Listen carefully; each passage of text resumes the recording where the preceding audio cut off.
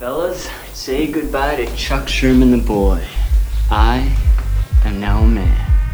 I highly recommend you join the club. We are doing the wild thing all night. Acid house music. Hey, what's up, everybody? This is Sherm. Sherman, I could all this food. Is that all you gonna eat? General Sherman realized and understood the importance of House music. So, do you know anything about techno? No. Listen. Yo, what's going on, everybody? Welcome back to another brand new episode of Sherm in the Booth.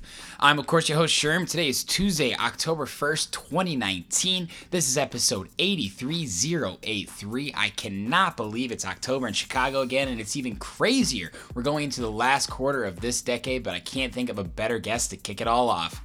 Episode 83 features the one, the only, Luca. This is someone I've been following for a long time, not only because he's an amazing DJ producer, but he's also a fantastic and highly talented videographer and photographer. You gotta check this guy out on Instagram. It is just fantastic work. This interview was amazing. Such deep conversation. We, of course, covered the bases, but at such a young age, he's accomplished so much and really has a good head on his shoulders. I had a lot of respect for him before this interview, but after, it's just on another level. Luca, you keep doing what you're doing, man. I cannot wait to see what happens in the future. It was so great to talk to him about the sensory experience and the difference between audio and visual, how he incorporates that in his music and his photography and videography. You guys are going to love this conversation. Luca, thank you again for coming on the show, but let's get into it right now, guys. Episode 83 with Luca. Welcome to the Sherman the Booth, man. Yeah, ADD. We go on a tangent. It's okay. It's conversation, man. Yeah. It really is crazy. I mean, like, so I'm 27, so we're kind of in the same ballpark, like, musically wise, you know? And Diplo, you know, he is someone who I've seen evolve. Yeah. I mean, I remember when I saw him at Spring Awakening in, it must have been I was still in college, so 2013 or 2014. You know, when he's still very Mad Decent affiliated, of course, but not his sets. Like, his sets are so different in the music he's making. He's opening a house music label now, too, which is, like, crazy. He's someone that I have a lot of respect for in so many different ways. Yes, people don't like him for whatever reason because he's this, he's that. But, dude, that guy knows how to fucking play the game. And he runs the game. Like, he writes the book. And I absolutely love his music. His DJ sets, I look up to him as an open format DJ, you know. That's a big thing that a lot of people overlook with him, too, is the fact that he's initially like an incredible and very capable open format DJ. Which like, a lot of people don't necessarily like realize, understand. And like I didn't either. And like granted, I don't know a lot of that side of him from you know, just hearing from other people and understanding of like when he was, I guess, more so in the open format game. Yeah. But it just goes without saying. It just like, you know, like I feel like there's always a negative connotation for like open format DJs, and like we kind of like reside in that to a certain degree. Yeah. As you and I are both house lovers primarily. But like absolutely, realistically, like there's a way to like not cheese out open format. Like there's a way to like keep open format interesting. There's a lot of great ways to do it that, you know, I feel like the biggest factor that kind of diminishes that ability is like just laziness and mediocrity, and like you end up doing it for a check and you're just doing whatever the fuck it takes to be able to you know, collect the check, do what you need to do, keep people dancing, keep it moving. But there are this like few that will still you know, hunt after that kind of upper echelon of DJing in open format ways that kind of almost ranges back into like the turntablist ways, like the Four Color Zacks, the Crazes, like the Jan Spinozas, the A-Tracks, the A-Tracks, I gotta shout them out here.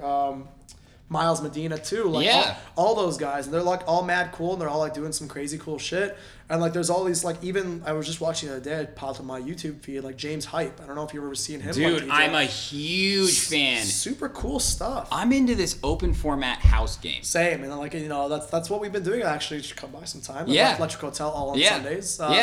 Different conversation for a different time. But that's like, okay. We'll plug it. You know, we'll get in there sometime too. But like, like, you know, my buddy Danger Way and I, we've kind of been the residents and booked out that party since ironically September last year. We're arranging up. We're trying to figure out like a 1-year anniversary party soon. So that's awesome. To send out invites. A Sunday night party is not easy, so congratulations to you on that. I appreciate that. And we've kind of gone with the whole connotation of like open format house. So like stuff that keeps it like familiar, and before like this whole like open format house thing came kind of among, but like, you know, we wanted it to be like yo, we can get into like, you know, like deep dirty, like tech house, you know, like a little bit of techno, like even some like warehouse shit, like sprinkled in here, but like bounce it in with like different mashups and like even loop stuff over to like make stuff more friendly to not only people that aren't involved or interested as much in the house scene, but at the same time too, like late night bottle clientele, because that's like the biggest, I guess, friction that we face like with late night stuff is like past all the other bars closed, like they still have to cater to a lot of bottle clientele that just want hip hop.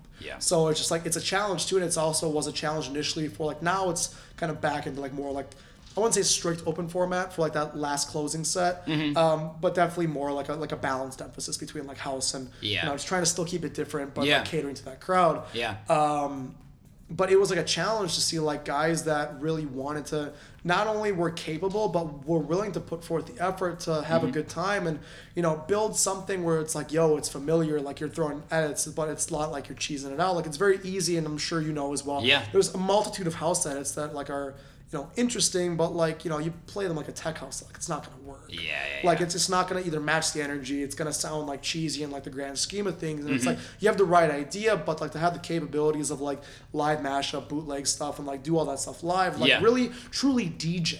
You know, and but like with also having that understanding of like really knowing how to DJ and like really knowing how to also DJ house. Because like understanding how to DJ house, it's like I think it was John Hewitt that like was explaining it to a friend at the time. We were just having a conversation about it. It's like DJing house music is like sex. You just have to take your time, spread it out. It's just nice and easy, ease out. You can't be that dickhead that just like tries to just go and jump into things too quick. Like it's because you know what, it doesn't go well when you do that. I'm not saying from experience, but I don't think it's gonna be a good time. Neither you're gonna have a good time. So like, it's tough. Just gotta ease into it. Just go slow, and you know, just like you know, kind of let things evolve and you know happen. So with that being said, it's different, but you know, kind of circling back to that whole thing with you know open format DJing, open format house is like a lot of open format DJs like very capable. And like that's the one of the things that I was even looping back to like the Steve Gerrard thing, caught my train of thought. Is like, you know, like a lot of these guys that like really do produce, make music and like have involvement in like I guess very different multifaceted ways are like very capable and like in many different areas as well. Not only from DJing, like realistically like open format DJing, like, you have to be well versed in not only house music, not only Moombahton, not only you know, like, you know, just the range of stuff. Like you come up with, you know, an infinite amount of different scenarios where, you know, you just have to be on point with things that normal people, like, you know, I guess a specifically like house-based act would never be able to do. Maybe they would. I can't label everyone or just like kind of judge everyone like that. But like realistically, say for example, like you're not gonna have Robbie Rivera show up to a set and be like, "Yo, can you drop some Moombahton for like 15 minutes?" Like I don't think that's gonna go down too well. You got any Travis Scott house remixes? Like you mind bumping some like you know like hardcore like 150 BPM like psytrance? Of course, it's not gonna happen. It's like you need to be you know multifaceted and well versed in those different areas to be able to like survive in like the open format game. And you know it goes without saying like a lot of these guys that have that understanding that you know do end up transferring over into like you know their production levels. You know, it's a special thing, and like you know, Steve's a good example of that. Like I'm not really close with him, but my boy Apollo XO, you know, has told me a multitude of things about him because they're pretty tight. And he's even said like, yo, like he's very talented when it comes to like you know production engineering, and it's always super cool to see like you know that multifacetedness like transfers over into different areas, and it makes it like interesting, and cool, and fun to see like, yo, like you learn a lot of things from not only making one thing all the time. Yeah, of course. And I started off as a DJ before I produced, so I kind of find that it's obviously one or the other. But from my perspective, starting off as a DJ, you want songs that have intros, that have outros, that have certain levels and phrasing to them so that you can mix them, because primarily you started as an open format DJ, you know, whether you're at college, whether you're at a city, wherever it might be, because the popular music is not house music. Now, I will say, and I'll quote Alex Kislov on this so I know you know, house music, the trend has always gone up. And I think it's really starting to meet at an axis where hip-hop and house and all these things are maybe other popular trends were going down. Pop, let's just say, that will always be at the top because it's catchy.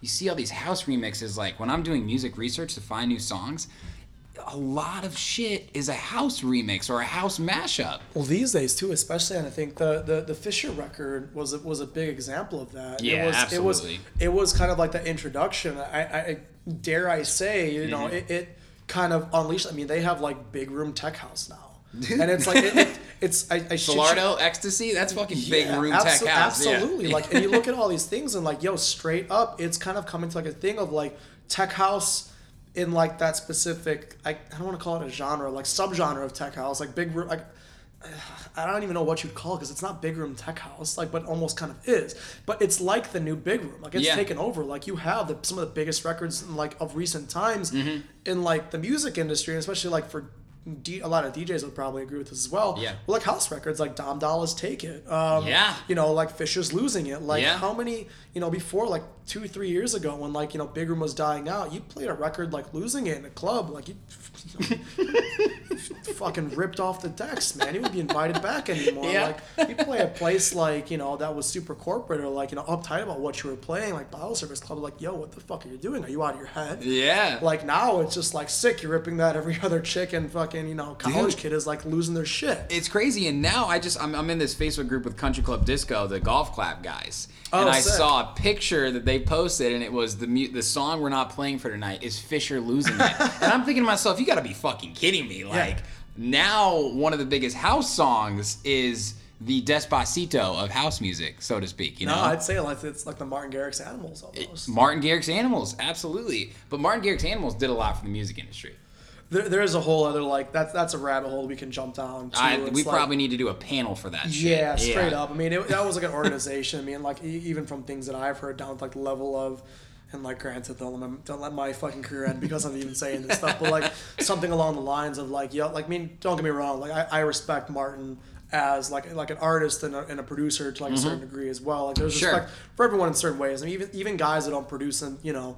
There will be. I'm sure you've seen the videos. And others we won't be named. Like, you know, like that French assholes, Cedric Gervais. Yes. It's a whole other conversation. We did a lot of work to expose that because it's one of the things of like you know you're ghost producing and it's known that you have ghost producers, whatever. Yeah. Another thing when like there's just no integrity done about it and you come out in a way like that, but it's ridiculous. Jumping back, like and it's like that same kind of conversation that we had a little bit earlier about you know different types of producers.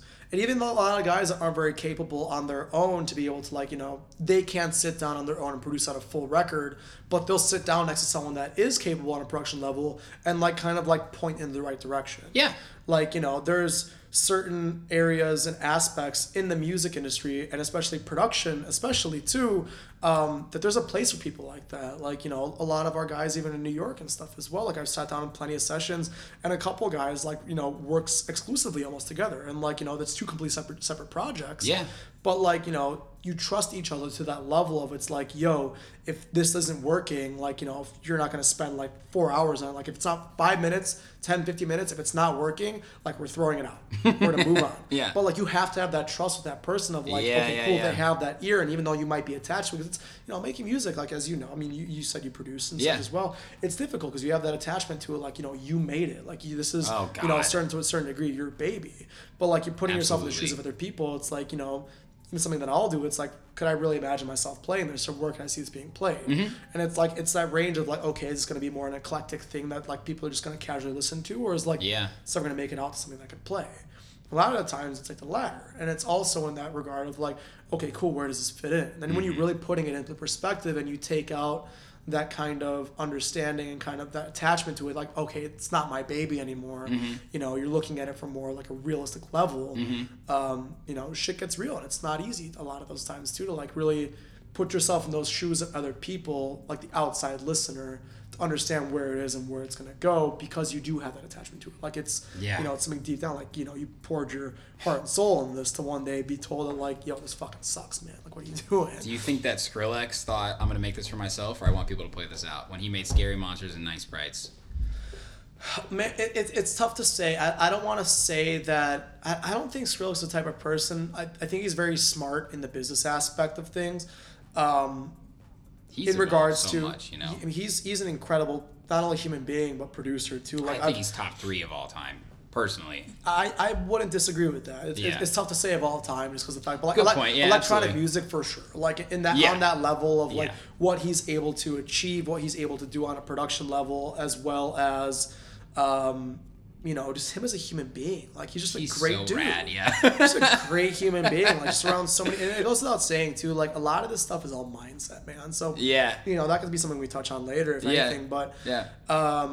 like things Skrillex in the regard of like whether it's like a business choice or if it's a thing for himself in regards to like, am I making this for other people? Yeah. I think it's always for yourself first and foremost. And Yeah. because I'll quote Steve Angelo on this too, and I'm paraphrasing here, but it's like, when you sit down to make like a record, and I think it was either Wild Youth or it was, I can't remember, I think it was Wild Youth. I think it wasn't before Human came out. And he was explaining it's just like you have, like that's why he takes, it would take like a year off from like everything, like just disappear. He did, and it's just yeah, like yeah. it's like you have to give yourself that time, because when the business, starts getting into your head about like the record and what you're going to be doing with this stuff, it steps on the creativity of it. Absolutely. And you can't have that happen. Like you have to shut, and that's like one of those things too. Like you can't be thinking about like 6 different things on the road. Like making a record, you have to be in the moment. Yeah. And that's like something that I've learned a lot too in the last few years of production. Like,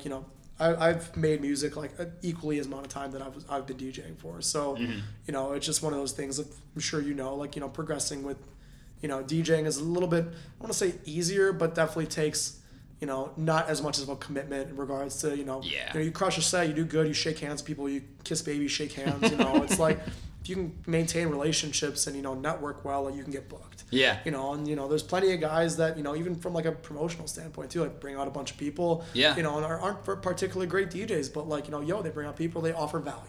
That's what it brings down. So it's Do like, they plateau?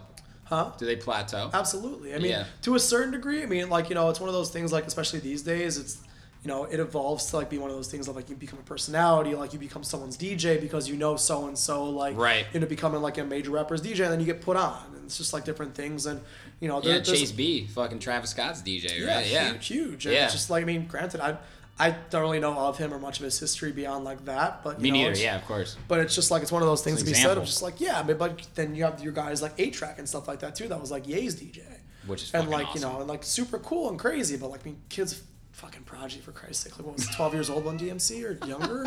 So it's like it's hard to compare like on that level. But like Yeah. you have your two different aspects. But back to the I guess like Skrillex thing is God, how many tangents have we fit now? It's okay. It's beautiful. It's beautiful, yeah. ADD is just a beautiful thing, isn't it? But no, it's just like on that level of you have to do it first and foremost for yourself, and then shop for the record later. Yeah.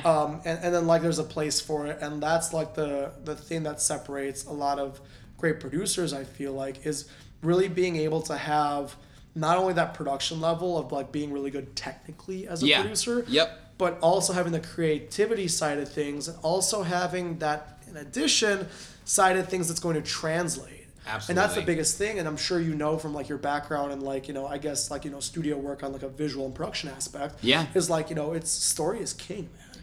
That's one of the things that like, Absolutely. it exactly relates over to music as well. Mm-hmm. And like, that's what separates a lot of good music is like, what story are you going to tell? Yeah, it's all about longevity, man. I think a lot of people, and I kind of use this phrase, this saying that I've kind of just come up with, honestly, over the course of this podcast, is talking to people. Everybody can get into something, whether it be DJing, whether it be making music, whether it be, I don't know, a fucking cold call sales job, right? And everyone's like into it for 6 months to a year, and like everything goes up because you're putting so much effort into it. And then a year goes by, and like maybe you're kind of stagnant or something, but you're still doing your thing. You're like, all right, this is gonna happen. And then another year goes by, and you're like, man, fuck this. This isn't happening like I want it to. You Yeah. know. So maybe you made a big song, right? Sure. It's a one-hit wonder type deal. Yeah. You got to think about it. All right, I need to literally love what I'm doing every single day. Look in the mirror and say to myself, whether I'm rich and famous or whether I'm poor and broke, do I love what I'm doing? Absolutely. And this was like, it was funny. This is a perfect quote from Big Magic. I'm forgetting the author. I have to look it up at some point. But I was listening to the audiobook. It was recommended to my buddy Christian Vornwig. I apologize if I pronounce his name wrong. Chris Avantgarde from UK. Yeah. It's the label Avantgarde. Yeah. I actually saw one of his story posts. We talk here and then, but he was one of the posts, he asked up in his story, like, just people to recommend him books, and one of them was Big Magic by this author.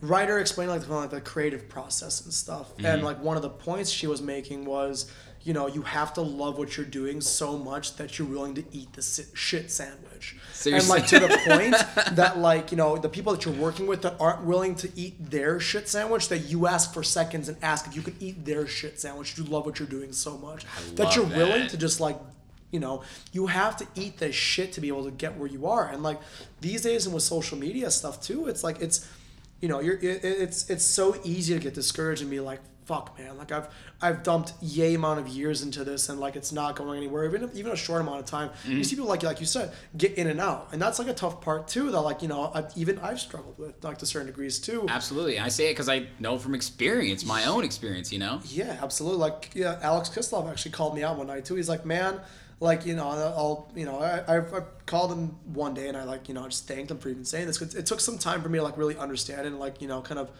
I guess, digest what he said. But it's like, man, you get onto something and like you get really good at it and you get to like 85% and then you like leave it and go do something else. And it's just like, yeah, fuck, like you're right. And it's just like, it took some time to understand that, but it's like, it's one of those things of like, yeah, you can progress, and that's like one of like that's like the whole backstory behind like my creative agency I started, X to X.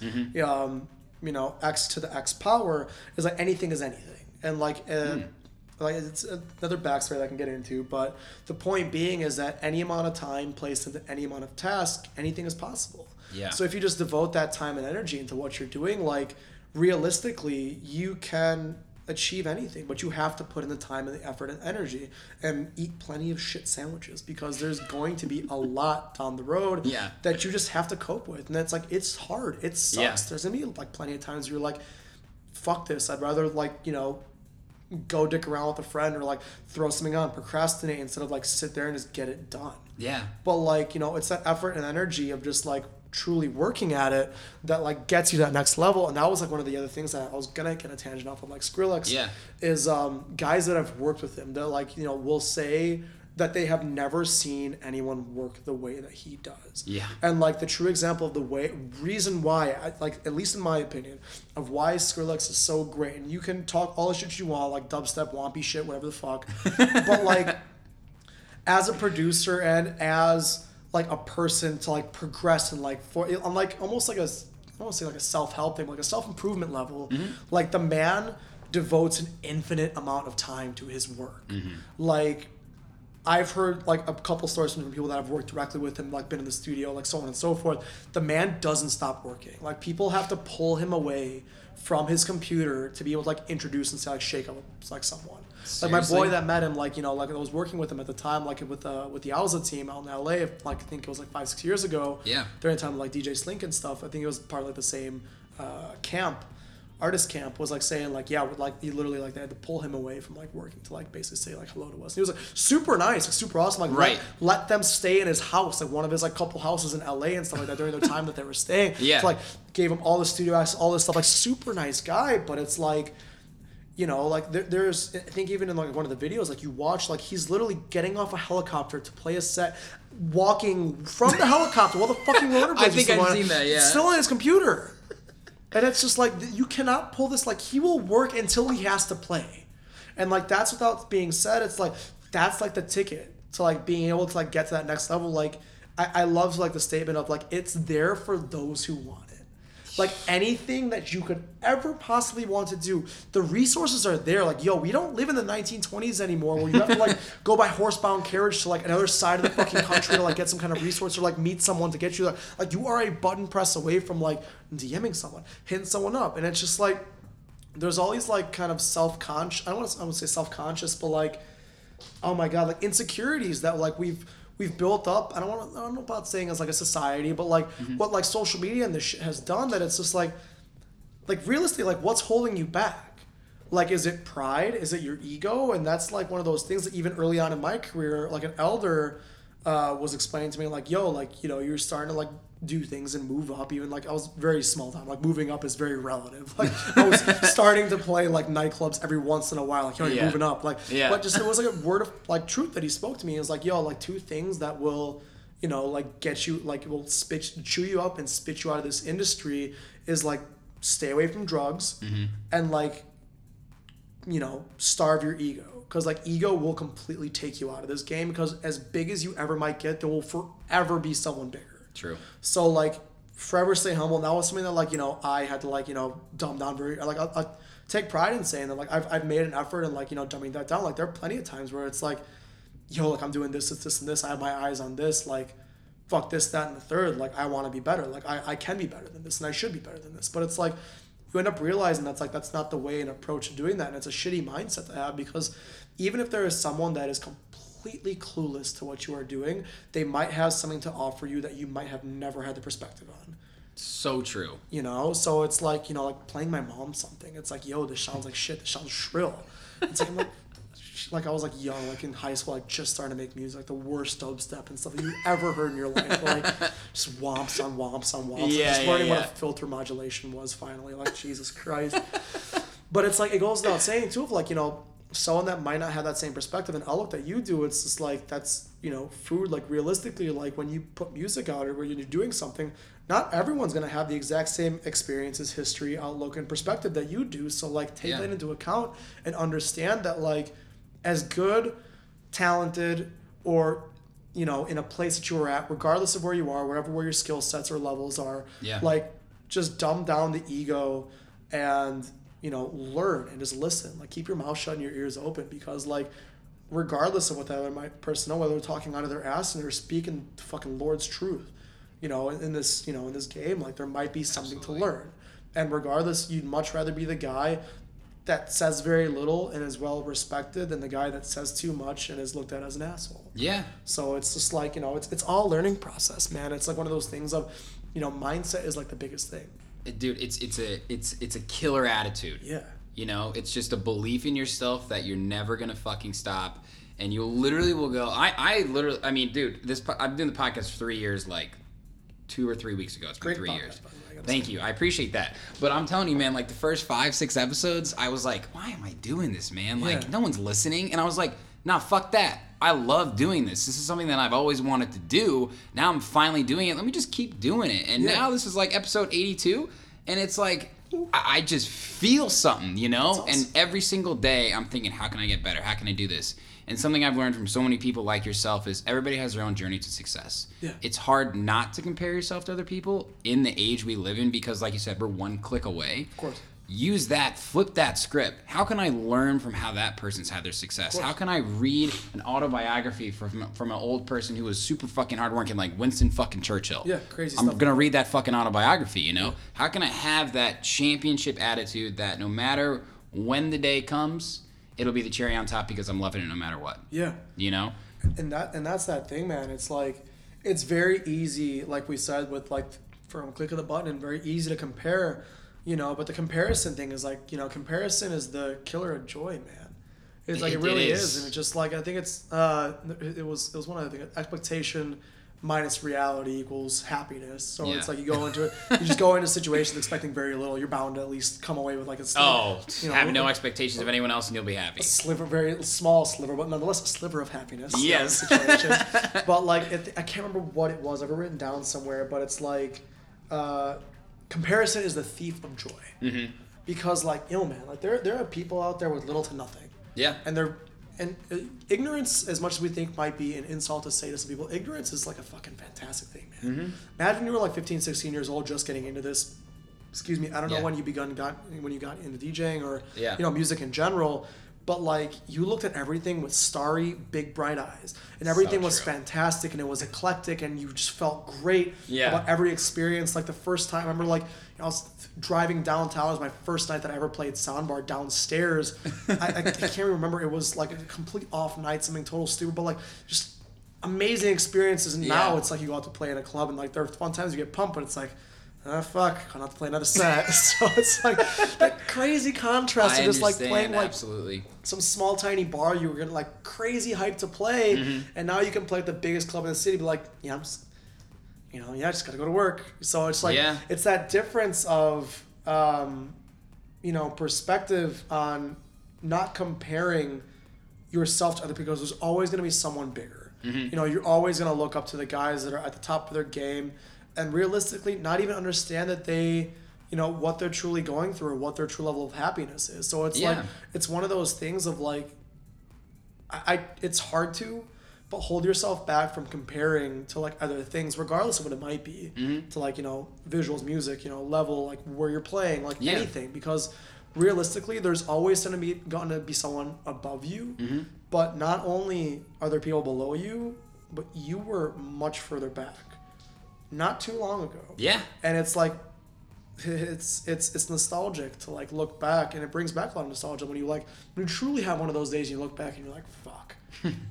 Been through a lot. Yeah. And it's just like, especially in our careers of industry, my boy Alex Conrad, we've been fucking best friends for like maybe 5-6 years now, and it's just like you talk to a lot of normal people, and it's like we have a lot of very interesting experiences that a vast majority of the population is starved from being able to experience. Like we explain like some of the stories that we think are very casual, and it's like we jump through a hoop of fire off the Sears Tower or something like that to like the person we're explaining it to. Yeah. And it's like, that's to be appreciated. It's like, yo, we live some cool lives. And it's just like, while we always might be hunting for more, it's just like, try to, you know, constrict as much of that comparison as you can, because just be appreciative for where you are and where you're going. Always hunt for more, but like, you know, just focus that time and energy back on like the things that you could be doing, not only for yourself, but like also giving back to others too.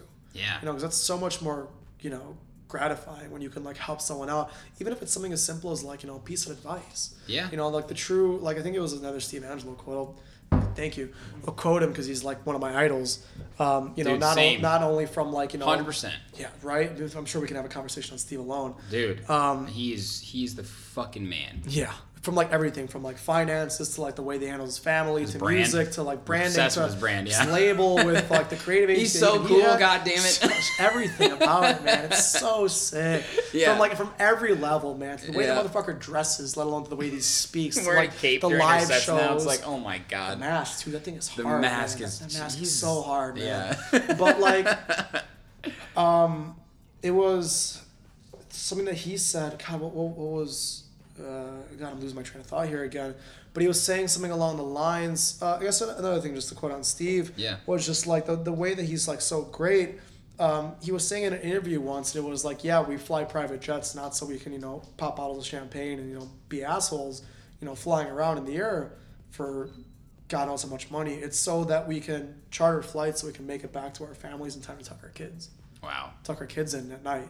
And like that, I think that was like I was like 18 or 19 years old when he said that, and it was like just mind blown to see that, like there's a lot more that this dives deep into. Yeah. And there was, I think it was like a Forbes interview we got into like all like the investment stuff that he's got into, like made crazy amount of money on his like couple first investments when he was like 21, and it's just like just crazy cool to see that like, and that was like my first, like at least for me, my eye-opening experience of like this as like a whole to what you're doing can just get so much deeper to like the perspective that I'm sure even growing up in Indiana, like I grew up in the northwest suburbs before I moved and lived downtown for like God knows many years now. And it's just like you have just such a different mindset and outlook on things. It's like, you know, go to high school, go to college, get a job, you know, like work, find a nice girl, like start a family, settle down, like live the days out till you croak. Yeah. And it's just like, you just don't understand, like there's so many other things that you can do. Like, like you can start a podcast or a YouTube channel and eat off of someone watching a fucking video or like listening to a podcast. Like you can do that now. Yeah. It's crazy. It's just like the possibilities are so endless, but it's just like, it's the way to figure out how to do them in a way that's intelligent and smart and like isn't from like stupidity. Like, you know, it's very easy, especially like DJing. I'm sure, you know, you're in the scene as well. Yeah. To like, you know, see, you know, kids wearing Yeezys, Balenciaga, this, that, the other, like these trust fund babies rolling around doing this stuff. And it's like, fuck, I should be like, I'm playing these parties. I should look to I should play this stuff. Like, I need this, that, and the third and blow a lot of money. But it's like, and granted, there's a lot more smart kids now that are kind of looking the alternate way that I'm going to say. Yeah. And it's just like, you look past all that and understand, like, save your money, and there's like ways that you can invest and do things. Like the financial thing is like a whole other conversation we can have. Like even off playing like 3-4 nights a week, like you can not only eat, but if you're smart with it, like you can set yourself up and begin setting yourself up to like realistically have financial freedom and be truly wealthy off like a very simple means. But it's just about learning in the ways of doing this. And that was like the whole thing with like Steve and everything like that, like blew my mind. And then, you know, later learning the more financial basis and understandings of all that stuff. And it's like, there's a lot of possibility that can be, you know, done, and all you really got to do is not be a dickhead. Dude, it's true. And you reminded me of something that Clay from Music Trust, I had lunch with him recently. And Clay? Yeah. Super dope guy. No, Clay De La Chapelle. And he was Clayton, yes. Yeah, Clayton. Yeah, good friend of mine as well. Yeah, really dope human being. He was like making this joke about somebody. He was like, "All right, well, here's how much money you made this year." And the guy was like, "I don't, you know, whatever, it's nothing." And he's like, "Dude, get a fucking W-9. You can make a living off this shit. Yeah. You know, it's the modern age." But it sounds like you've had a lot of different influences in your life. Like even if it's Steve Angelo, who professionally and musically has been the biggest for you? I would still range it back to like, I mean, I've got like close friends that I can like range off for like days and stuff. My boy D-Star has been like as much as he is like a brother to me, and like, you know, very, very close friend, has opened my eyes up to a lot of that. And it's mainly because like we're very close friends, and he's been through like a lot of experiences, not only in like the music industry, you know, from like a production level to like, you know, just on like a basic human to human level. Like we're very like-minded in things, and like a lot of mistakes that, you know, either he's made or like, you know, he sees me that I'm about to make. It's just like, you know, it's a big deal to like find mentors and like, you know, learn from them, you know, in any light, you know, whether it be from the same industry, different industry, you know, something completely, you know, unrelated. You know, there's always something to be, you know, learned from that. But I'm very fortunate that Donnie has been like a very good friend, like, you know, I don't want to say like a big brother, but just someone he's got 10 years on me. So it's like one of those things of, you know, we're hustling for he's seen a lot of shit, man. And especially, you know, he's lived through those days of like, you know, when open format DJing was like worth half a shit. Yeah. And, you know, like days where like it was, you know, really popular, really big, you can make a career off this stuff, and, you know, people were getting paid anywhere between 500, like $4 or $5 grand a set. And not even like being a big hoi polloi, you know, big cheese DJ. Yeah. But regardless of that, you know, I would attest that like professionally and like everything. I guess first influence in that range, because, you know, contrary to like a lot of people, like I'm completely self-taught with like DJing and like, you know, like production and everything that I've ever done with, I guess, creatively. Yeah. So first and foremost, it was like just looking and learning, you know, like, you know, everything from, you know, analyzing people's sets. I'll give like a perfect example, like Trentino when he was still like making a lot of videos and stuff. That like up fader chop kind of thing. What I used to do, like I told him this too, and it was like funny as hell. And like I like bounced one of those videos off of YouTube to see how he did that, because I was like very into turntablism and I was starting to DJ. Like it was like production and turntablism. So that was like my outlook on like, fuck yeah, that's music that I want to do. That's my career. I want to fucking cut, make crazy routines, and make music. So it was like, that's awesome. The like electro, progressive electro scene was coming up and everything like that. Big Room was slowly starting to rise, and then had like that contrast of like that world that I was learning from, and then like watching the Native Instruments guys like Craze, Shifty, A-Track, and like that whole world unfold before my eyes, and I was like, fuck. So I would like, you know, bounce one of Trenton's videos and like see how he's doing, and I would bounce the video, slow it down to see the motion of how he was doing it, and then learn from that. So it was like one of those things of like you just you pull out all these like different influences and experiences, and like you figure out that it goes back to the whole saying, like it's there for those who want it. Yeah. Like maybe there wasn't a tutorial for it, but like maybe there's something that you could dig a little bit deeper and like find the secrets, or at least maybe a portion of the secret sauce to then make your own. Yeah. And that's a portion of big magic as well that I'm a true believer of. Like, don't get me wrong, there's people that have that creative touch, that creativity just flows out their ass at all times of the day. Like they just come up with the craziest shit, whether it's drugs or not, that are just completely out of their mind and just, you know, debatably out of their mind. Like depends on what you look at it. But just have like the most crazy left field, just like something that you could never imagine or think of. That like maybe if I like was doing some crazy psychedelics that I could maybe think of.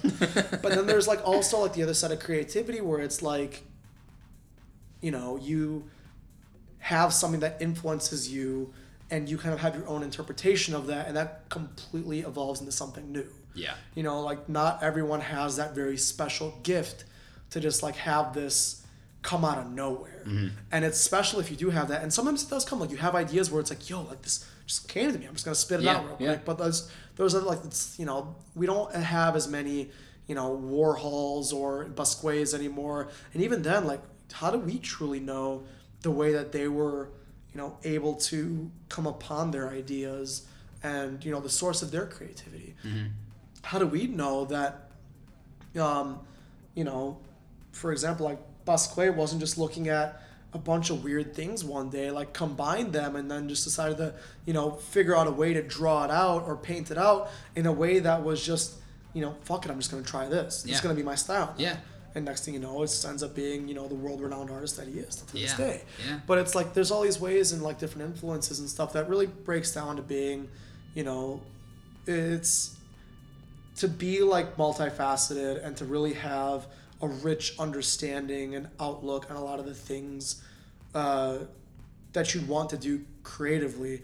I think like you have to pull like inspiration and like influence from like a multitude of different people. Not too much so it's like you have so much influence that you can't like narrow yourself down. That's Absolutely. I feel it's very hard to like come down to. Yeah. But like, it was like early on, I guess, to finish off the topic, it was like, Yeah. Steve Angelo was for like that example for me. Yeah. Because it was just like everything was on point. It was like the visuals were on point. The music was on point. That's when Size Records was at like its peak. Like they had video coverage and it was like, this like set the standard for everything that I was looking at. So everything below that, and that's like I had issues even initially on in my career too with with not, I don't know if cocky is the right word, but like, modesty was not in as much prevalence as it definitely should have been, because it was like, like this was my standard for everything. Like I went straight, and like that's debatable to say like straight to the top, but it's like, everything is like insane.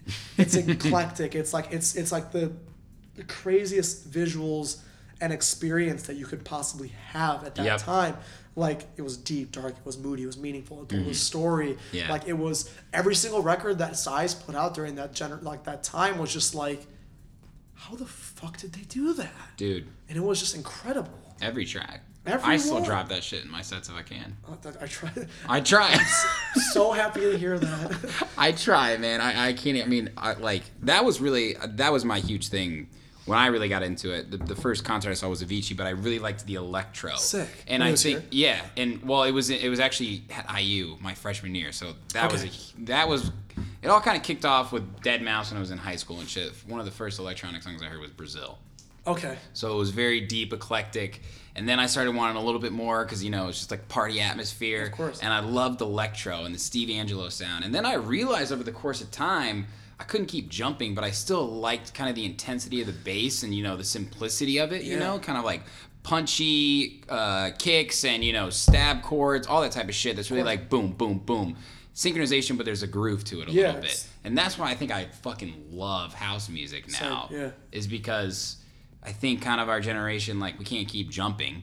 We want to dance. We still love this music. So that's why these, like, festivals like Movement are getting more and more popular, I mean, they've always been huge, but it's crazy to see because you said something that reminds me of the saying. I don't know if you've heard of the saying, nothing is original.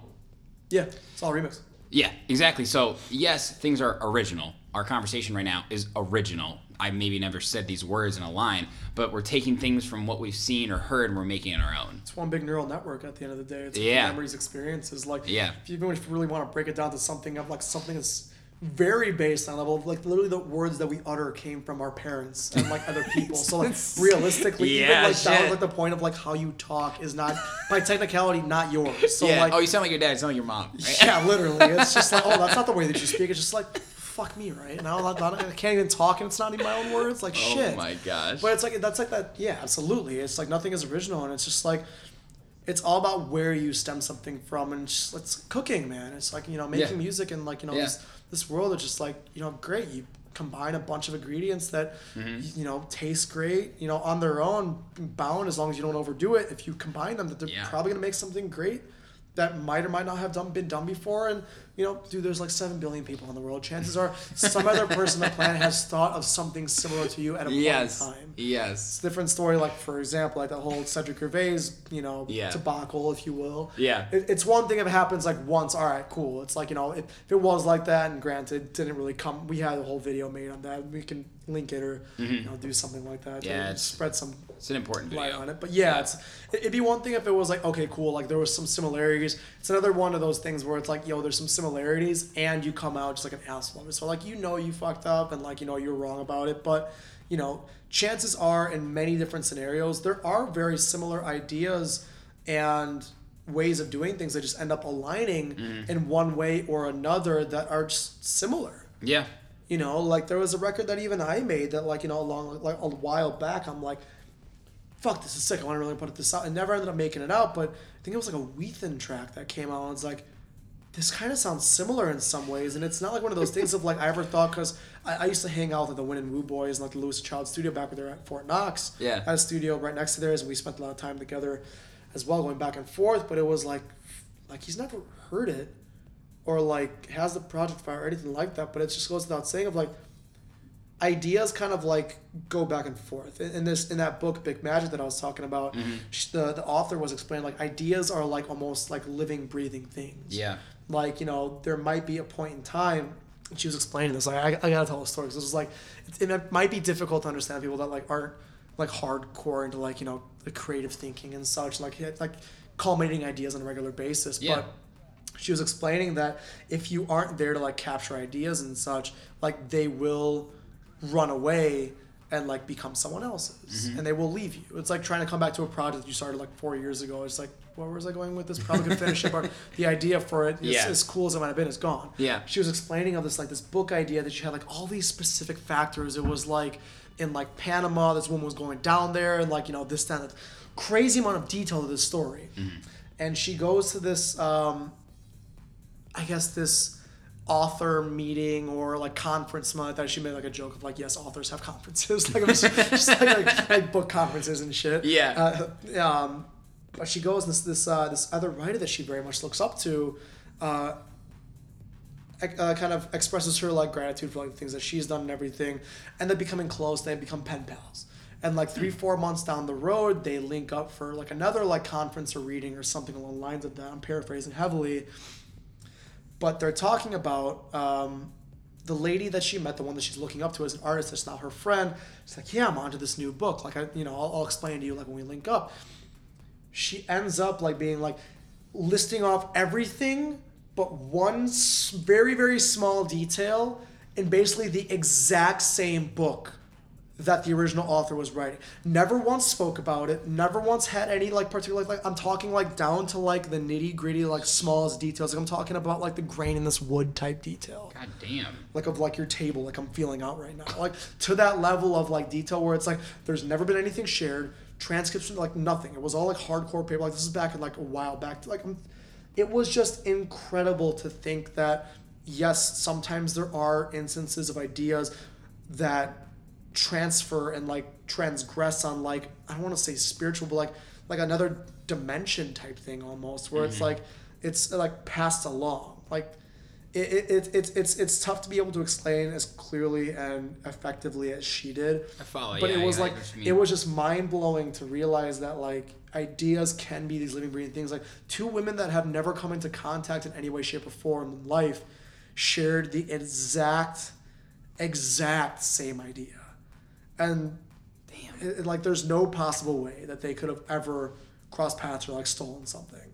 And it was like this big like it just goes to show, man, like there's bigger things out there than we have any clue. And that's like the magic of creating and like this world that we live in. And as much as it might be all this technology and things around us, like there are most definitely like bigger things, whether it might be I hate getting into like too much of the spiritual side of it, but like like the energy and vibes that things are like, bounce back off. And just like, music is like a perfect example of that. Like, it's a feeling, man. We make sound waves go through the air and, it evokes emotion. Like, you make air move and someone might cry. And like, it's a crazy way that's like, you look at it like that. And it's like, there's something bigger that we definitely don't. And who knows, maybe might not ever understand, but it's just something to still be appreciated. And, it's a very special thing. And we're blessed to be able to say that we're creators and, making things in any light, that, transgresses into, that realm of, just energy and like transmitting that and sharing that.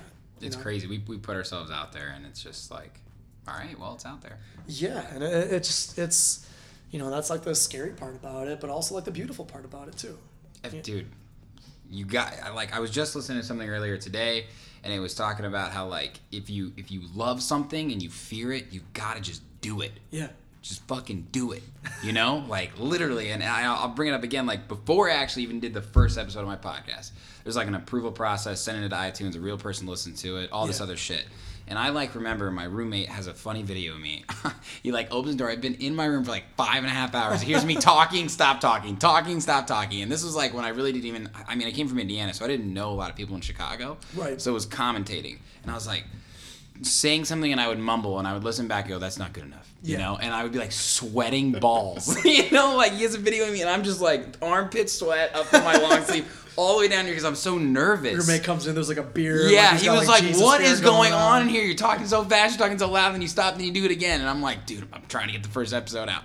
He's like, dude, just put it out. Yeah. And I'm like, you're right. I got to get feedback. I got to do it. And it always sounds different when it's out there, but then you just accept it. And then once I got over that fear, I'm just like, fuck it. I don't care what I sound like. Let me just do this naturally and be who I am because as much as I try and make it structured in the beginning, you know, I didn't like that. Well, it's like a big thing too of that. It's like that's the scariest part is putting yourself out there because like we said earlier is like it's scary to like have that idea of like the thing that you poured your blood, sweat, and tears into. Like you might put it out and people fucking hate it. Fucking hate there it. have been people like, that don't like it, and I just say, all right. Fuck you for putting this out, man. Like, what the fuck's your problem? Yeah. But like, dude, that's like the thing of like, it's terrifying. And it was actually, it was Austin. Was it Austin or it was Nick from Win and Woo. We sat down and it was before I put one of the few records that I put out. And he's like, man, it's like the scariest part about doing it, but like you just have to put shit out. Yeah. Like just do it. Like everything else will come. And like in recent years, what I've like learned, it's like that's the biggest thing. Like you can't be afraid of putting these things out there or like just doing things. Like it's worse. And that was another thing in this book that it said too. Like it's another. Give me this fucking book. Big magic. I'll look up at some point. All right, here we go. Writing it down. Big magic. I'll find it at some point. Yeah. But it's like they were. It's like it's so much worse. The artist, regardless of talent, that has created so many things and has never put anything out, in contrast to the person that is a total, like, just terrible at what they do, but have so much effort into what they do, will always go so much further than the guy that has never put anything out. Yeah. Or has never done it. It's so much worse to do nothing in fear of failure than something with failure, because eventually from all that failure you will learn. Like so you're going to figure out the ways that help you to win, that help you to progress forward, like the things that work, the things that don't work. Yeah. And it's like, you know, it just equates into this like load of variables that carry you to a formula of eventual excellence. And you can't do that or find that formula without really just fucking up an endless amount of times. Like it was a book that I was reading in college. There was an article about these talent hotbeds around the world that they're finding these like Olympic athletes, and the thing that they found in common with all of them, and I'm again paraphrasing, is they're not finding the niches of where they're good at things. They're finding the niches of where they're failing. They are pushing themselves to the point of failure and then discovering of how, why, and where that failure is coming from. And from learning where that failure is coming from, they can then learn on how to revise, get better, push harder, faster, stronger without hurting themselves or, you know, something even worse than that, you know, even ending a career from their failure. And it's just like, there's no way that you can truly, like us as human beings, we learn from our mistakes. Yeah. You know, and it's shitty that we have a school system that like, you know, penalizes you for making mistakes. Like it should be rewarded for making mistakes.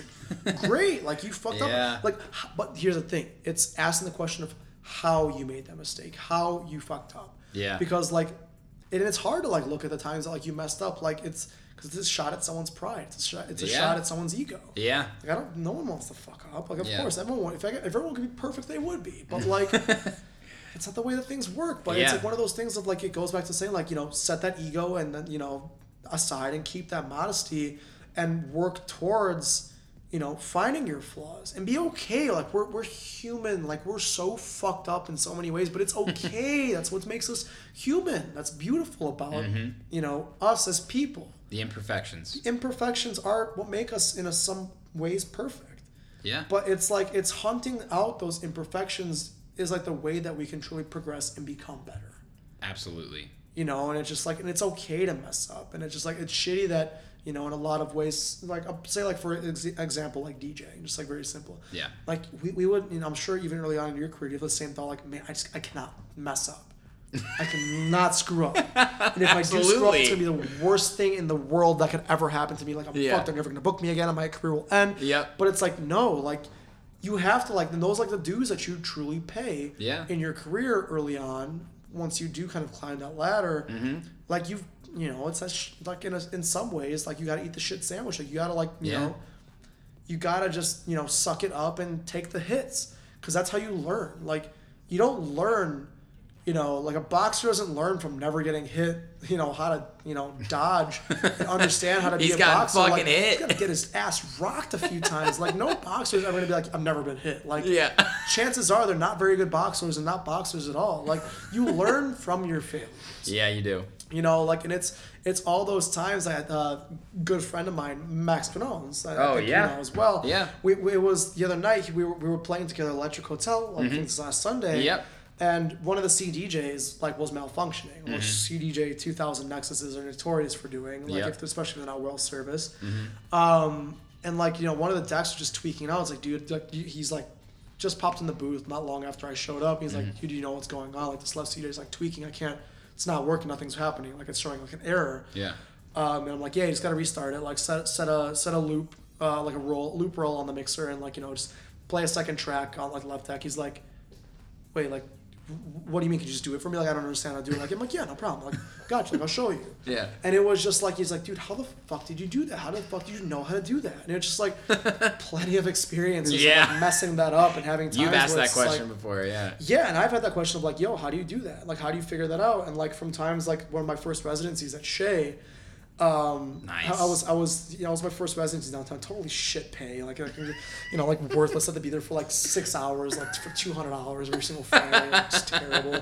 Retrospect, but like the biggest hard on I could have ever had in the world for like that first gig, because like one of the first big like it's River North, big, baby, of course, big downtown residencies you could have, especially as a kid at that age. I was definitely underage at that time, but we didn't have that too much in writing. But getting to the point, I was opening up for one of my friends, DJ Karma. Yeah. And open up for him, and this was during the time, I can't remember if I was playing on sticks at the time yet, or if I was on a laptop. These are during the time that I think they had Techs, turntables, Technics 1200s. Yeah. So there was no extra, Serato box. It was like an SL3 or an SL2. So there's one in, one way out.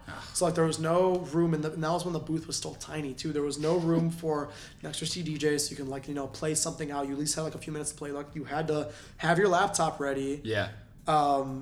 Yeah, it was definitely Technics 1200s. I remember that because that was one of the reasons why they even let me have that residency, because I could play on turntables. That was like one of the only things for sure, that selling point.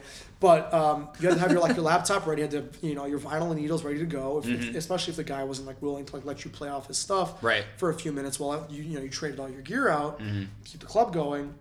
That's ridiculous. I loop roll on. He goes on, and my residency, the bounds of it was I'd open and I'd close. So I open up for him, fine, everything goes well, transitions on, dude hops on, goes, crushes it, and Karma always does a great job. Yeah. And then I go back on to close out for him, have everything ready to go, about to swap out the USBs, and, if anyone has had a night out with Karma, when Karma's in the right state of mind, which is plenty of nights, you will get fucked up with Karma. And this is when I was still drinking, and it's just I don't really drink anymore, but Karma and you, that man has no bounds with tequila. It's crazy. So a night full of drinking and stuff like that too. We're having a good time, whatever. Go to hop back on.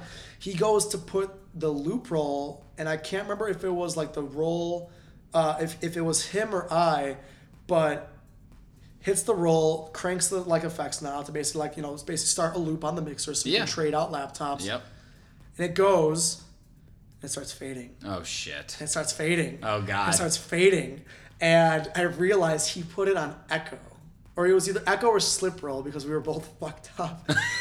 And I'm freaking out trying to get my laptop plugged in. Right. I wasn't like super well versed. I was still young. Like I had a few years under my belt DJing. I was well versed enough to like, play clubs, but not so much to the point of like I could instantly get on, just like start, You're closing. knowing This is exactly 2 what to a.m.? play. Yeah. It's 2-3 in the morning, Yeah. even later than that. Yeah. I'm like trying to freak out, like figure out what song I'm gonna play that he didn't already play. What I can drop right away, what I can, even knowing better that like a quick keyboard shortcut that I can throw it in internal mode and just play it mode until I thought I had to set up my turntables too, to even play records. I'm like freaking out. Club managers are losing their shit. Oh, yeah. That was a time too where like they weren't the nicest people either. That's a whole other conversation. Yeah. Like they're freaking the hell out. But it's like, like I was explaining to the mess, like, these are the experiences that are like, I don't want to say pay your dues, but like you just learn from to be able to figure this stuff out. Yep. And it's the beauty of like, you just have to screw up a bunch of times to be able to learn. Yeah. And now setting a loop roll is like nothing. Like I've had times like in the middle of a set, like I'll be headlining somewhere and like one of the CDJs will die that like the deck is playing out. And it's like, it's on, and I'll usually play off one stick and link them. Yep. And the one deck that's like going haywire is the one that has the stick in it. Yep. And I don't have time to like, throw over Take to it something out or else. figure So it I'm out, just yeah. like, like now it's a very common thing. Like, whatever, fucking throw a loop roll on in the mixer and then like just reset the CDJ. Like, so hopefully they don't notice too much and you try to set at least somewhat of a strategic loop. Yep. So that it's not going to be annoying for like the 30, couple. Well, it always seems like it's a lot longer than it is, but like 15 to 30 seconds it takes for a CDJ to People boot don't up and know, find a new song. Yeah. Then, play a new track. Yeah. So now it's a casual thing where before it's just like, imagine the first couple of times you were playing and the CDJ did that and you had no clue that you could set a loop roll on the mix. Like, you'd be fucked. Dude, fucked. And you remind me of a story when it was kind of like my freshman year in Chicago. I was actually DJing in the same lineup as Danger Way, and it was like a Lollapalooza after party at Light, I think it was. Oh, hell yeah. I show up with one USB, so excited, left Lala early, bringing people, Absolutely. I can't find a fucking Ethernet cord in the whole entire place. I'm asking the bartender, do you have any Ethernet cords? I'm going downstairs, they're doing construction, lifting boxes up, trying to find, because I got there a little early, thank God. It's like the fucking owner and like somebody else, like, who are you? I'm like 22 or 23. He's like, who the fuck is this kid? I'm like, do you have any Ethernet cords? He's like, no, like, figure it out. And there's nothing. And so the whole fucking time, I'm like, start a song, stop song, start a song. I was like, this is my worst nightmare. Ever since then, literally ever since then, I have 3 USBs at every single fucking gig because I just do sticks. And I've like always, even before, triple check on my CDJs in my room. Do these work? Yeah, they're good. Yeah. And it's just, I made that mistake and now I never will again. I've done that same thing a few times too. Yeah. And it was then, I would bring all my cables with me too, so I've definitely done that too. I for like a few years now. Now everything's kind of like uniform, right? But I for sure for like a multitude of years brought every single cable you could ever imagine. I would have an extra pair of RCA's. I would have an extra Ethernet. I would have an extra set of power cables for CDJs. I used to bring my tractor sometimes, like in the beginning. I would walk in fucking wrecking ball crew. Crazy, man. I miss Native Instruments. Dude, I played a fucking private event gig with my tractor recently. I was like, yeah, I kind of miss the tractor a little bit. Yeah, but dude, I mean, it's crazy. I want to ask you though, your photography. I want to acknowledge you first up on it. Thank you. This guy walks in with a fucking sick camera, 2 lenses, by the way, people. Just no big deal. Takes it out of his fucking pocket on his jacket. He's like, yeah, putting this down. How are you? Like, what? Benefit of shooting small primes. Absolutely. I love it. Your branding, your style, so to speak, on Instagram is very unique. I love it. It's visually appealing. It's like, it's warm but dark. It's moody, like you said earlier. Thank you. Your bio says an artist of sight and sound, right? I wonder the difference between the two on a sensory level and also the similarities, in your opinion. Well, the sensory level of things, that's something that at least throughout my career that I've tried to link up and kind of become cohesive in a way, is like the feeling that they both evoke. I'm someone that is very much, as much as I love dance music and, ranges from everything from, drum and bass of like Ivy Lab Noisia and like Cohen Sound to like everything of like listening to like things like Basecamp and Klein and like Marabou State and like things like that, and having like a very wide range is a deep emotion that is evoked through either listening to something or seeing something. And we all know when we see something, that it's like, whether it's how did they make that, or like, wow, like it really just, it takes you back, and you have that just like, the best way, like an eclectic experience. Yeah. And regardless of like the genre, level of energy and what it might be, whether it's, a picture of a very, thought-provoking and kind of dark, moody picture of a train, or something that is like, in more street photography terms, like a image of someone, like a homeless man in the street that, like, you could see just like, the story being told, through every wrinkle in the man's face. Yeah. I can't remember, my boy put me onto him, like a very well-known photographer, guy, like photographs homeless people, and like people freak out about it all the time, like, what's, the gears used, but it's not about that. It's about, the story that's being told and the emotion that's being evoked through the sight, the image, like the expression on someone's face, like the composition of the image, like, all the small, very small, finite details that realistically no one is ever going to notice or like pick out unless they're like critics of the thing. Yeah. But like the way that you compose the entire thing, and I mean compose, not exactly like composing an image like in the way of the framing, but I mean like make the whole image to favor a certain light, story, or emotion. And that kind of goes the same thing with music as well. Like hearing something that evokes that emotion, or like, takes you back to something, whether it's something that you're listening to old, or, like something that makes you happy, something that makes you, deep and emotional, something that, chills you out, something that you can play in the background while you're doing work the whole time. Like, there's something special to be said about that. And, my thing that I've always been hunting on about is like things that are deep and kind of emotional and moody. Yeah. And, you can obviously see it in like the imagery and stuff like that. And in the more musical sense, it's been some time that I've like worked on it. Definitely show you some more stuff later. We haven't really gotten the time opportunity, but, definitely show you some, hopefully soon. I have a lot of plans with music and things. That just waiting to get it to a level that, I feel confident enough to start putting it out with. And of course, go back to the same conversation. Just fucking put it out, which I'm going to. Don't make Nick mad, man. Yeah, I know. So I'm working on it soon. It's He's gonna listen soon. to this one, I'm sure. Yeah. Yeah. So there's a lot of things coming soon. Then hopefully in the next few months, things will start, because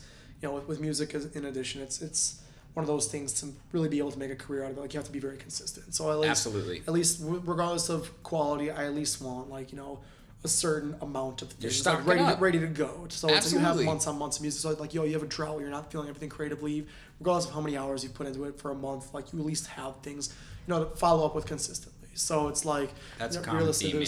That's smart. So like, there's like 10, 15 tracks realistically that are like in rough areas, maybe like three to maybe 8 that are ready to be put out after some final touches. Okay.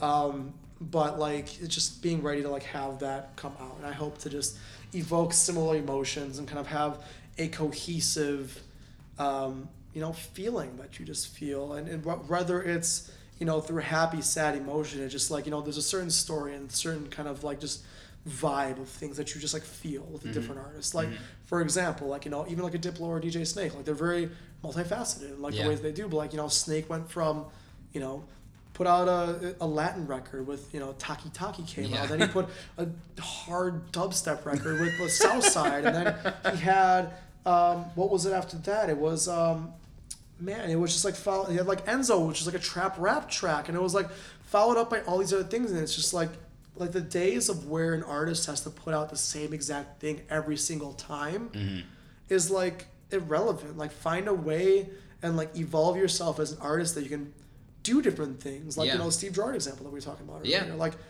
fantastic. I love hearing that from like someone like him, that he's able to do all these different things. Yeah. Because it just shows that he's gonna be able to find something from these different things. But you could probably hear or feel in some way, shape, or form in the different genres and different pieces of music that he has, that there's something there about him. And regardless if even when I was listening, he still struggles to find his sound. Yeah. But like, realistically, like, my boy and I talk about this all the time. It's like, like, don't tweak about even finding your sound. Like, even if you try carbon copying a record. Yeah.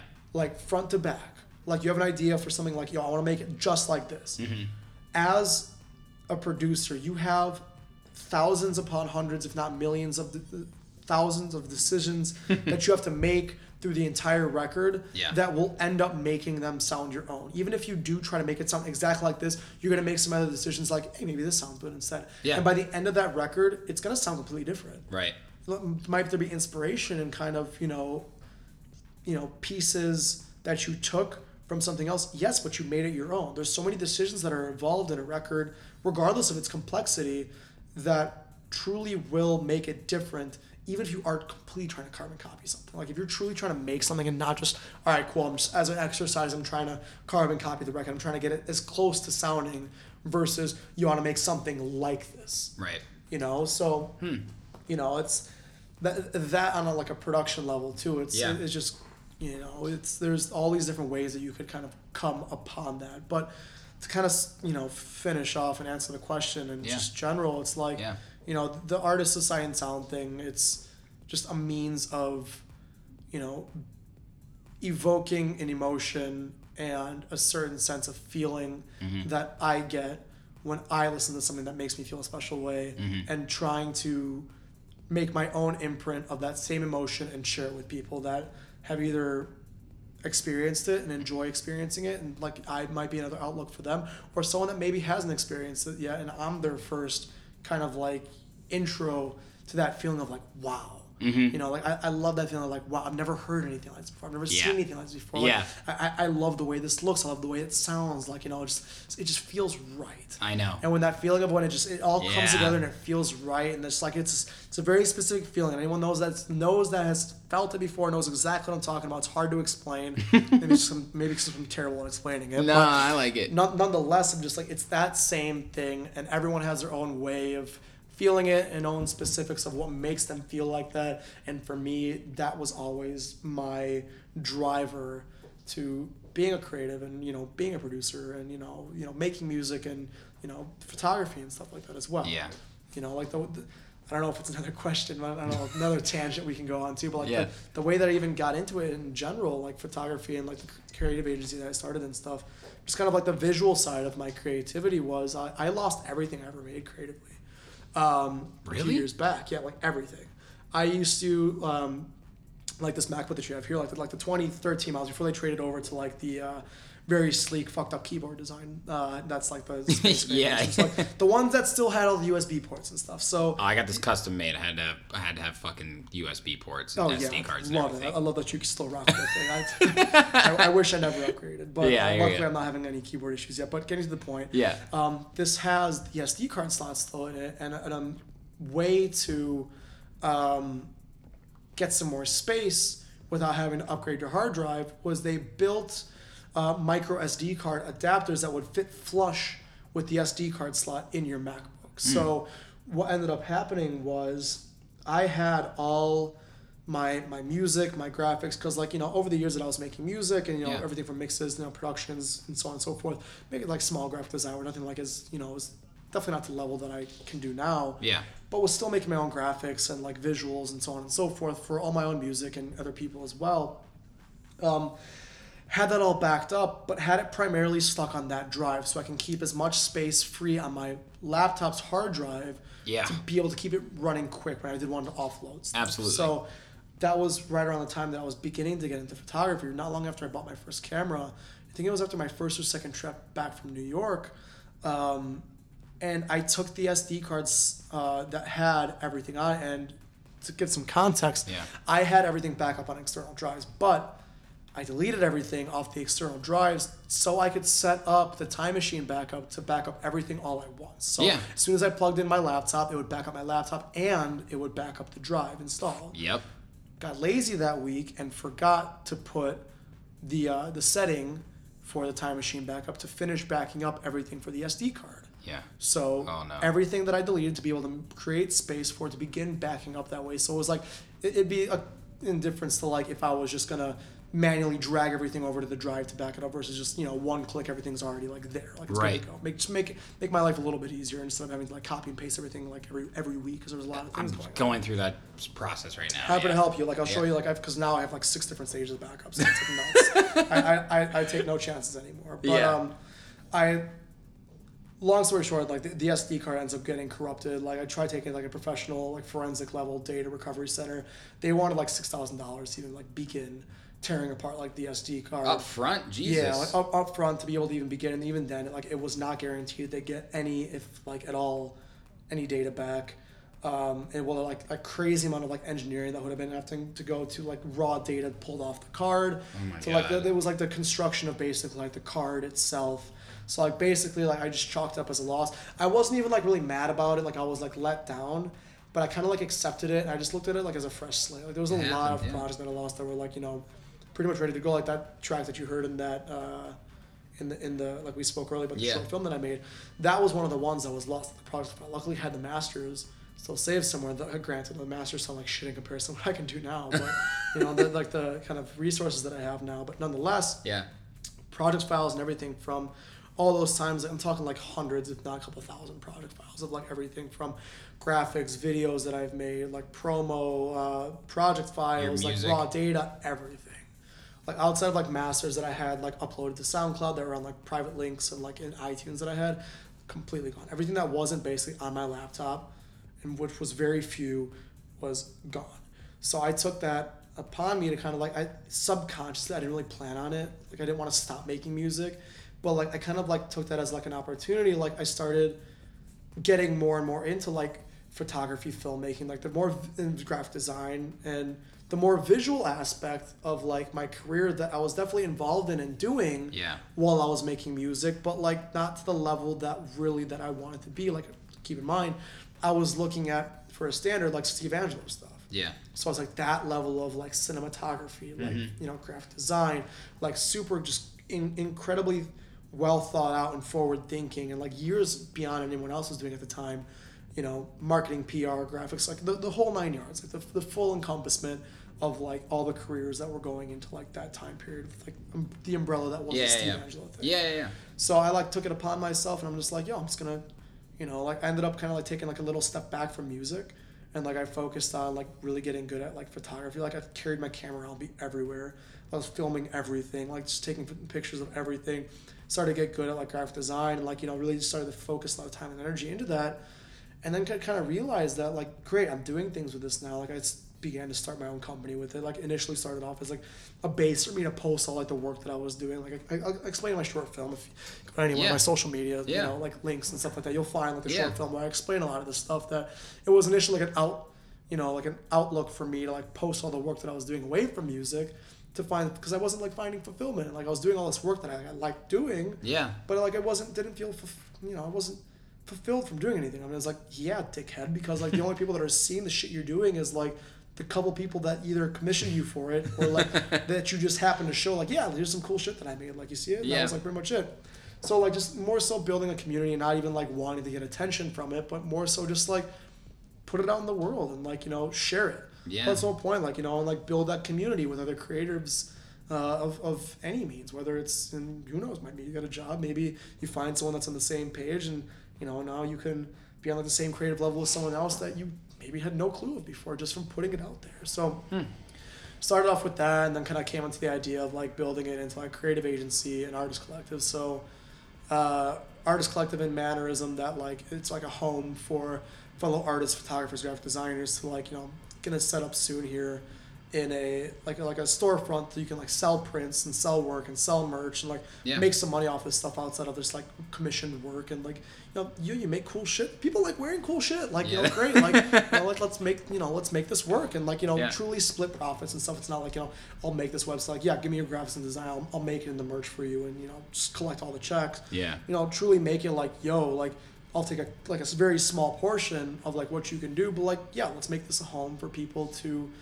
you know, share their work and, you know, get something from it outside from like real like a social media pat on the back, so to speak, in terms of likes and comments. And right. That's the artist collective side of it. And then the creative agency side of it is like, okay, cool, now we have all these artists that, you know, are making super cool stuff and are coming together under like kind of one roof. Great, let's kind of apply this to like kind of a marketing, PR, and like freelance standpoint. So like we have all these able-bodied people, and even while it's right now mainly just like my own work and things that I've done for other people,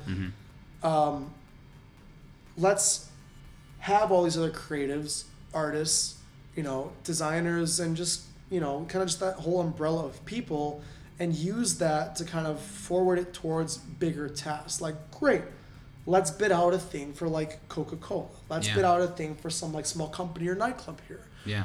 Great. I'll figure out the art direction of what they like, how they want to do it, and we can have all the people that are equipped, which, like, granted, like, I could probably do it all on my own, but, like, I'd rather feed someone else, like, yo, you could probably do this in half the time. Yeah. This would be something that you'd be really good at, and maybe even find a way that you could even do it better. Like, we can work on this together and, like, figure out a way to, like, make it, like, a business out of it, too. Like, a creative agency. Like, have all these people that are, like, doing, like, dope shit. Yeah. Because, like, when it really breaks down to it, you have, like, we see marketing and, like, promotions and all these things all the time, but it's, like, the ones that really make you be like, damn, that's like sick. That's like the shit you share with your friends. Like, you go out of your way to, like, yo, I'm gonna share that out with my friend. Like, that's the stuff that truly is effective. Yeah, it's true. Like, it's not it's not like the Chips Ahoy article or something like that, or like marketing thing. It's like, that was funny, and you forget about it. Yeah. Stuff that's memorable and meaningful is the things that, like, really have that impact on you. You share it, like, you know, like, forward it to people, and that's like the things that really matter. So it's like finding the ways to create that in, like, any light, any market, any kind of you know, medium or segment of any which market, to be able to do that. Yeah. And, you know, like, you know, it's tough. Like, I've had a few people work with me in the past, but, you know, finding people that kind of have, like, the same outlook and mindset towards things, like, kind of carry it forward. So it's tough, but hey, I mean, if you're listening to this and you're a creative that, you know, is down to kind of push the bounds and make some cool shit, and, you know, hopefully, you know, try to, I guess, change the world in your own way. And, you know, let's talk. Let's figure out some ways that we can get creative and, like, do something bigger than something that we could do together, and, you know, maybe something bigger than we ever imagined that we could do. So with that being said, you know, that was the whole kind of outlook to that. And then now, just last year, getting back into music, but unfortunately put on some pounds in the music sense. I always compare, like, you know, keeping up with, like, creative, like, tasks, like going to the gym. Yeah. So it's like, like, no shit, Sherlock, you haven't barely touched Ableton outside of making edits and a couple little mess around sessions here and there. Like, you know, no shit, you're not being able to pump out music the way you used to, like, when you were balls deep in this stuff, like, every single day. You're looking at yourself in the fucking mirror and calling yourself out. I like that. So just, like, you have to, like, you know, like, this is gonna suck, and, like, realistically finally getting back to a point where, like, satisfied with, like, my music creation, like, you know, finally hopefully gearing up for a few releases in the next few months, but it's like, finally shut off the pounds. I was, like, solid, like, at least 6 to 8 depressed months of looking at my music self in the mirror like a fat ass, like, yo, I hate my life. So it's like, it's great that, you know, I've finally shed off a few pounds in there, but it's like, you know, all kind of coming back together now with, like, you know, the time away from music and spent on, like, the visual sense. So that's why it's like the tag or moniker, like, Artists of Sight and Sound, has come together to, you know, have one umbrella statement of, like, yo, like, I've always wanted to make music and I never want to give up on that, but I also don't want to give away or, like, let go of this, also the visual side of things. Like, I just want to make shit all the time. I want to make dope shit all the time, and the things that's, you know, makes me feel something, whether it be music, and combining it all, and that's what I'm doing right now. And, you know, now it's like finding resources, and, you know, from all the things that I've learned, like, making it more of, like, an art direction sense. So, like, cool. Unfortunately, you can't hold the camera direct, point people in the right direction, make the music, and do it. Like, there's not enough time in the day. So now it's like, cool. You've learned everything. Now you can at least point people in the right direction without micromanaging or, like, not being able to communicate truly what's to be able to be done. So it's like you at least have these ideas now of how you can do all these things and how you can put it all together and understand all the resources that are out there that can be done. You know, like, anything is anything. The whole point of, like, the creative agencies. So it's like, great, might be able to hit up my boy that can, you know, it's a photographer that can help with me work on this project that is also a creative, that is not just going to take pictures of me or, like, you know, this project. Yo, let's talk, let's figure out these ways to do, like, I have, like, this, and the let's, like, incubate these. What do you think about, like, this or this? And then it's bounce back and forth, and then they become something bigger than what you could thought. Same thing with music, speaking to other producers, same thing with filmmaking. Like, it all comes together, and, like, that's the project that I'm working on now under myself and, like, a few other these guys that I'm handling art direction for, is like, yo, let's open up the conversation of, like, what's possible. And with the understanding of all these other mediums of creativity and, you know, creation, you slowly but surely evolve into something bigger that connects. And that's the thing, like, with music and, like, things that you said, like, the best, like, graphics and, like, ads and like things like that. It's like something that's like familiar, like has like a play on something. Like the for like example, like for example, like a house song that samples like a rap record or a pop record that like is like very slightly put in there, but like enough where you're like able to recognize like, oh shit, that's sick. I can't believe you just said that. Holy shit. And then like you're like, oh wow, like damn, I couldn't believe that just happened. And it's like, you know, has that like connection, that deep rooting feeling because it's something familiar. Yeah. And that's how those things, and it's like it's those connections that you make in your mind. And whether it's through sound or sight, like, oh shit, I think I might have seen that. Something like you hear all the time, especially now, it's like, oh yeah, like that you know, major artist or thing of like, yeah, that was like in this article or that, like this is so sick that they like turn this into this or that, or it's like, you know, this guy that's making this like t-shirt brand like collab with this guy, and it's like 6 years later, like you're doing this, it's Supreme now. It's like, you know, and it's like you realize all these things, and it's like the true meaning of like, you know, this creativity is not to do it on your own, but like link up do it with other people, because that's how you make it so much bigger and better than what you ever could have done. Dude, fucking men. That's why I do this, you know? Like, Same. I want to serve other people, I want to give them a platform to share their story, and I want to work with other people and collaborate. Like, just this conversation we've been having has been more meaningful than probably the 10 times we'd run into each other at Fremont or some shit, right? Of course, yeah. You know, and in the long run, there could be something that I think of you down the road or vice versa. And you're so right about everything you just said. I fucking love it, man. Yeah, man. And likewise, like I appreciate you taking the time to do all this stuff too, because like it goes without saying, like it sometimes like doing stuff like that, especially in the early days, like it sucks sometimes. Like you don't get the attention. It'd be easy to stop. It'd be very easy to stop. But like, yo, look at what you've done. Dude, I can't like stop you're now. like you know, like I don't really know you that well. Like I'm proud that you've stuck through it for this long, because like you have something to say for yourself, something to show for yourself now, and not for anyone else but yourself. To be like, yo, at the end of the day, like if someone's talking shit, like, yo, fuck you. Like I've done this for not anyone else but myself. And I'm able to see like I have pride that I've put forth the time, effort, and energy to build this from nothing. I do. I operate with a chip on my shoulder, you know. And you should, man. Yeah. Like it's an accomplishment to say that you've stuck it out for this long. And yo, regardless of where it goes, have pride that you've at least done it. Yeah, and regardless of where you take it or where it goes, man, like, you know, be proud that like you've at least taken the time to do it, because there's a lot of other people that will never end up taking the leap of faith and just try. And it's a terribly sad thing, man, that a lot of people won't. But like, yo, man, like seriously, like props to you. Thanks, man. And I'm glad that we can at least like connect like creatively and stuff as well. And like, you know. Oh, we're hanging out, dude, for sure. Yeah, we'll definitely have to I got a million questions. Sure. You guys help me with my hard drive. Oh yeah, the hard drive stuff will get going, man. I hope to God that you never lose anything, and I want to help you never lose anything. I just got a 4 terabyte backup. I got a terabyte on here, but I got to get more, and I'm backing that up, and then I have a separate one with just the podcast stuff. I still don't feel safe. We'll set you up. We'll at least 2 cloud stages of backup in initiative. Usually, like, you know, two stages of backup on the hard level is like more than enough. That's true. But that's more techy. What if the apartment burns down? Do I gotta? I got cloud. There you go. I got 2 stages of cloud backup too. There you go. Jesus Christ. And you gotta have at least some stages, but you're right. Lord knows the apartment burns down. I'm still climbing up that fucker to get there. Dude, I've had those fears in my life. I got fucking renter's insurance one apartment because I was like, you know what? I got this weird fucking feeling that the pipes are gonna burst in this bitch. Please don't tell me that actually. They did not. But I just had that feeling, you know. But anyway, my last question for you is, what is your long-term goal or your dream? That's a tough thing to say, man. Do you have that defined yet? And that's something that I think I have an umbrella statement of what I want to say. And dare I pose the same question to you? Like, do you have it figured out yet? Yeah, I do not. I think I have a dream, a long-term goal. I really want to be on television and do panels and have a new age format of interviews, you know, whatever that might be in 5-10 years. Is television going to be on YouTube?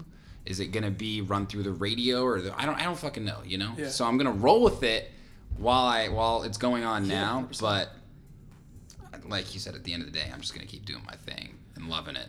No, and that's more than admirable, and that's fucking the exact way that I like. And I pose that question because it's a way of maybe you don't have the answers yet, but that's also at the same time too the beauty of being at the age we're at, because like really that's the whole pursuit of like what we're doing. Like we're trying to find ourselves, like we're trying to hunt to like find our purpose in life, and granted, that's a grandiose, thing of like, you're what right. the fuck am I meant to do in life? Yeah. But like, you have like an idea, but that's like what we're hunting for, and that's like the whole point of like just doing shit, regardless of what you do. Like, figure it the fuck out. Like, not all of us have like these things holding us back from truly being able to just try. Yeah. Like, figure it out. Even if you do fuck up and like you get so close to winning and like you give up and do something else, like maybe it wasn't meant to be. Yeah. Maybe you have something else that was like, truly meant for you. Like, you're figuring it out. But that's the thing, like, I'd rather fuck up on 17 things and like that I could have maybe won big on. Yeah.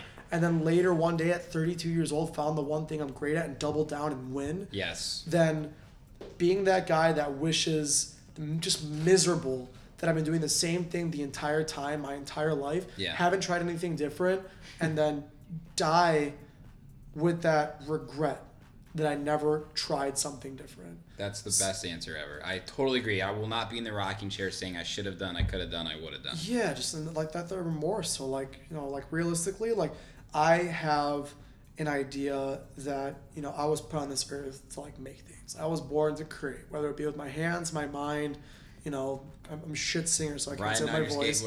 Yeah, riding on the boosted board, like making anything with wheels go fast for my racing days and stuff like that with bikes. But nonetheless, it's to make things and to share the emotions that I feel when I come upon something special and I get those feelings. And if I can help improve someone else's life in any way, shape, or form, through the things that I make, whether it be from a monetary value of, just, giving back to charities or even starting a charity one day, or whether it's like giving people a way out of something that maybe is terrible in their life, but like, here's something creative that like gives you a path to go down on that like could save your life. Yeah. Or, even if in any way, shape, or form helping someone else, whether it be through a means of creativity or just the means of abilities that you've been able to culminate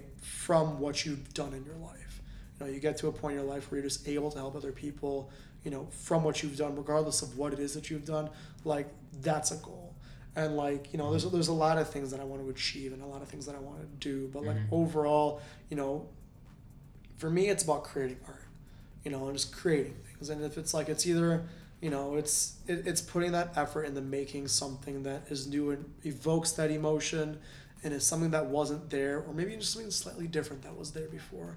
And, if I could do that my entire life and have those feelings that are so eclectic and meaningful and deep and almost spiritual to a certain degree, if I could close the gaps between every one of those moments, regardless of how much money I make or how much success I truly accumulate in my life, then I've had all the success that I can ever ask or want.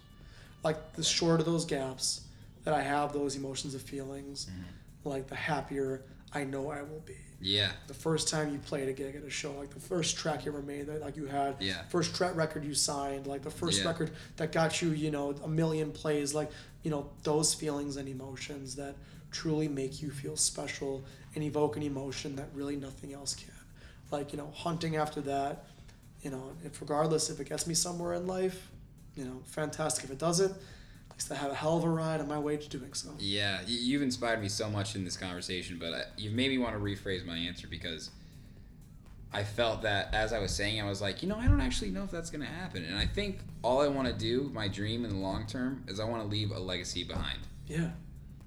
So but just make sure it's at least a legacy that you left behind, that you love what you're doing. Yes, exactly. My father always said too, like, it was always a conversation when he was racing professionally for Honda, road bikes, crotch rockets, for people that don't know. Yeah. And it's like, well, what if you crash? What if you end up getting in the hospital and like, you're basically a vegetable, and it's just like, well, understand that you have the confidence to be okay to pull that plug, because I died doing something that I loved, and I'll be damned if I didn't die doing it with a smile on my face. What if I never did it, right? Yeah. And what if I never did it? But like leaving that legacy behind, that like, life is short, man. Like, what's the point of going through your entire life hunting for something that you might never end up getting? Like, there are so many people that have made incredible things that they croak one day and then they're discovered. Like, the whole point of, like, you were doing that whole thing that you were miserable your entire life and then you die and then someone finds the things that you were doing. Like, yo, man, like, I want to enjoy my life. Granted, there's a lot of things in life that you have to work hard for and grin and bear it and, like, just sit through the shit. Mm-hmm.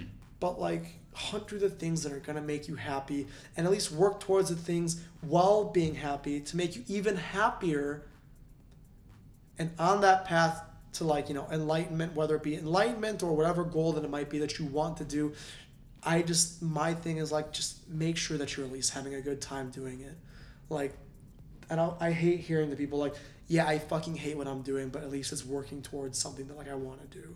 Like, work on something that you at least are having an enjoyable, fun time doing. Yeah.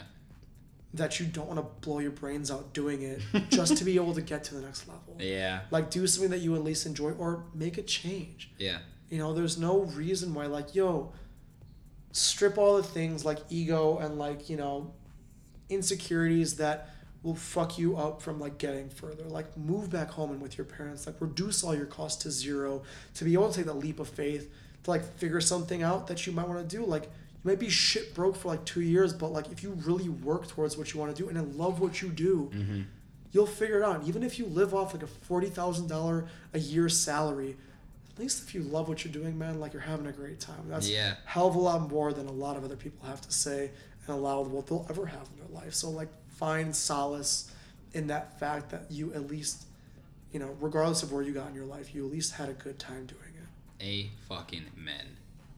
That was some fucking wise man shit, bro. I love that, dude.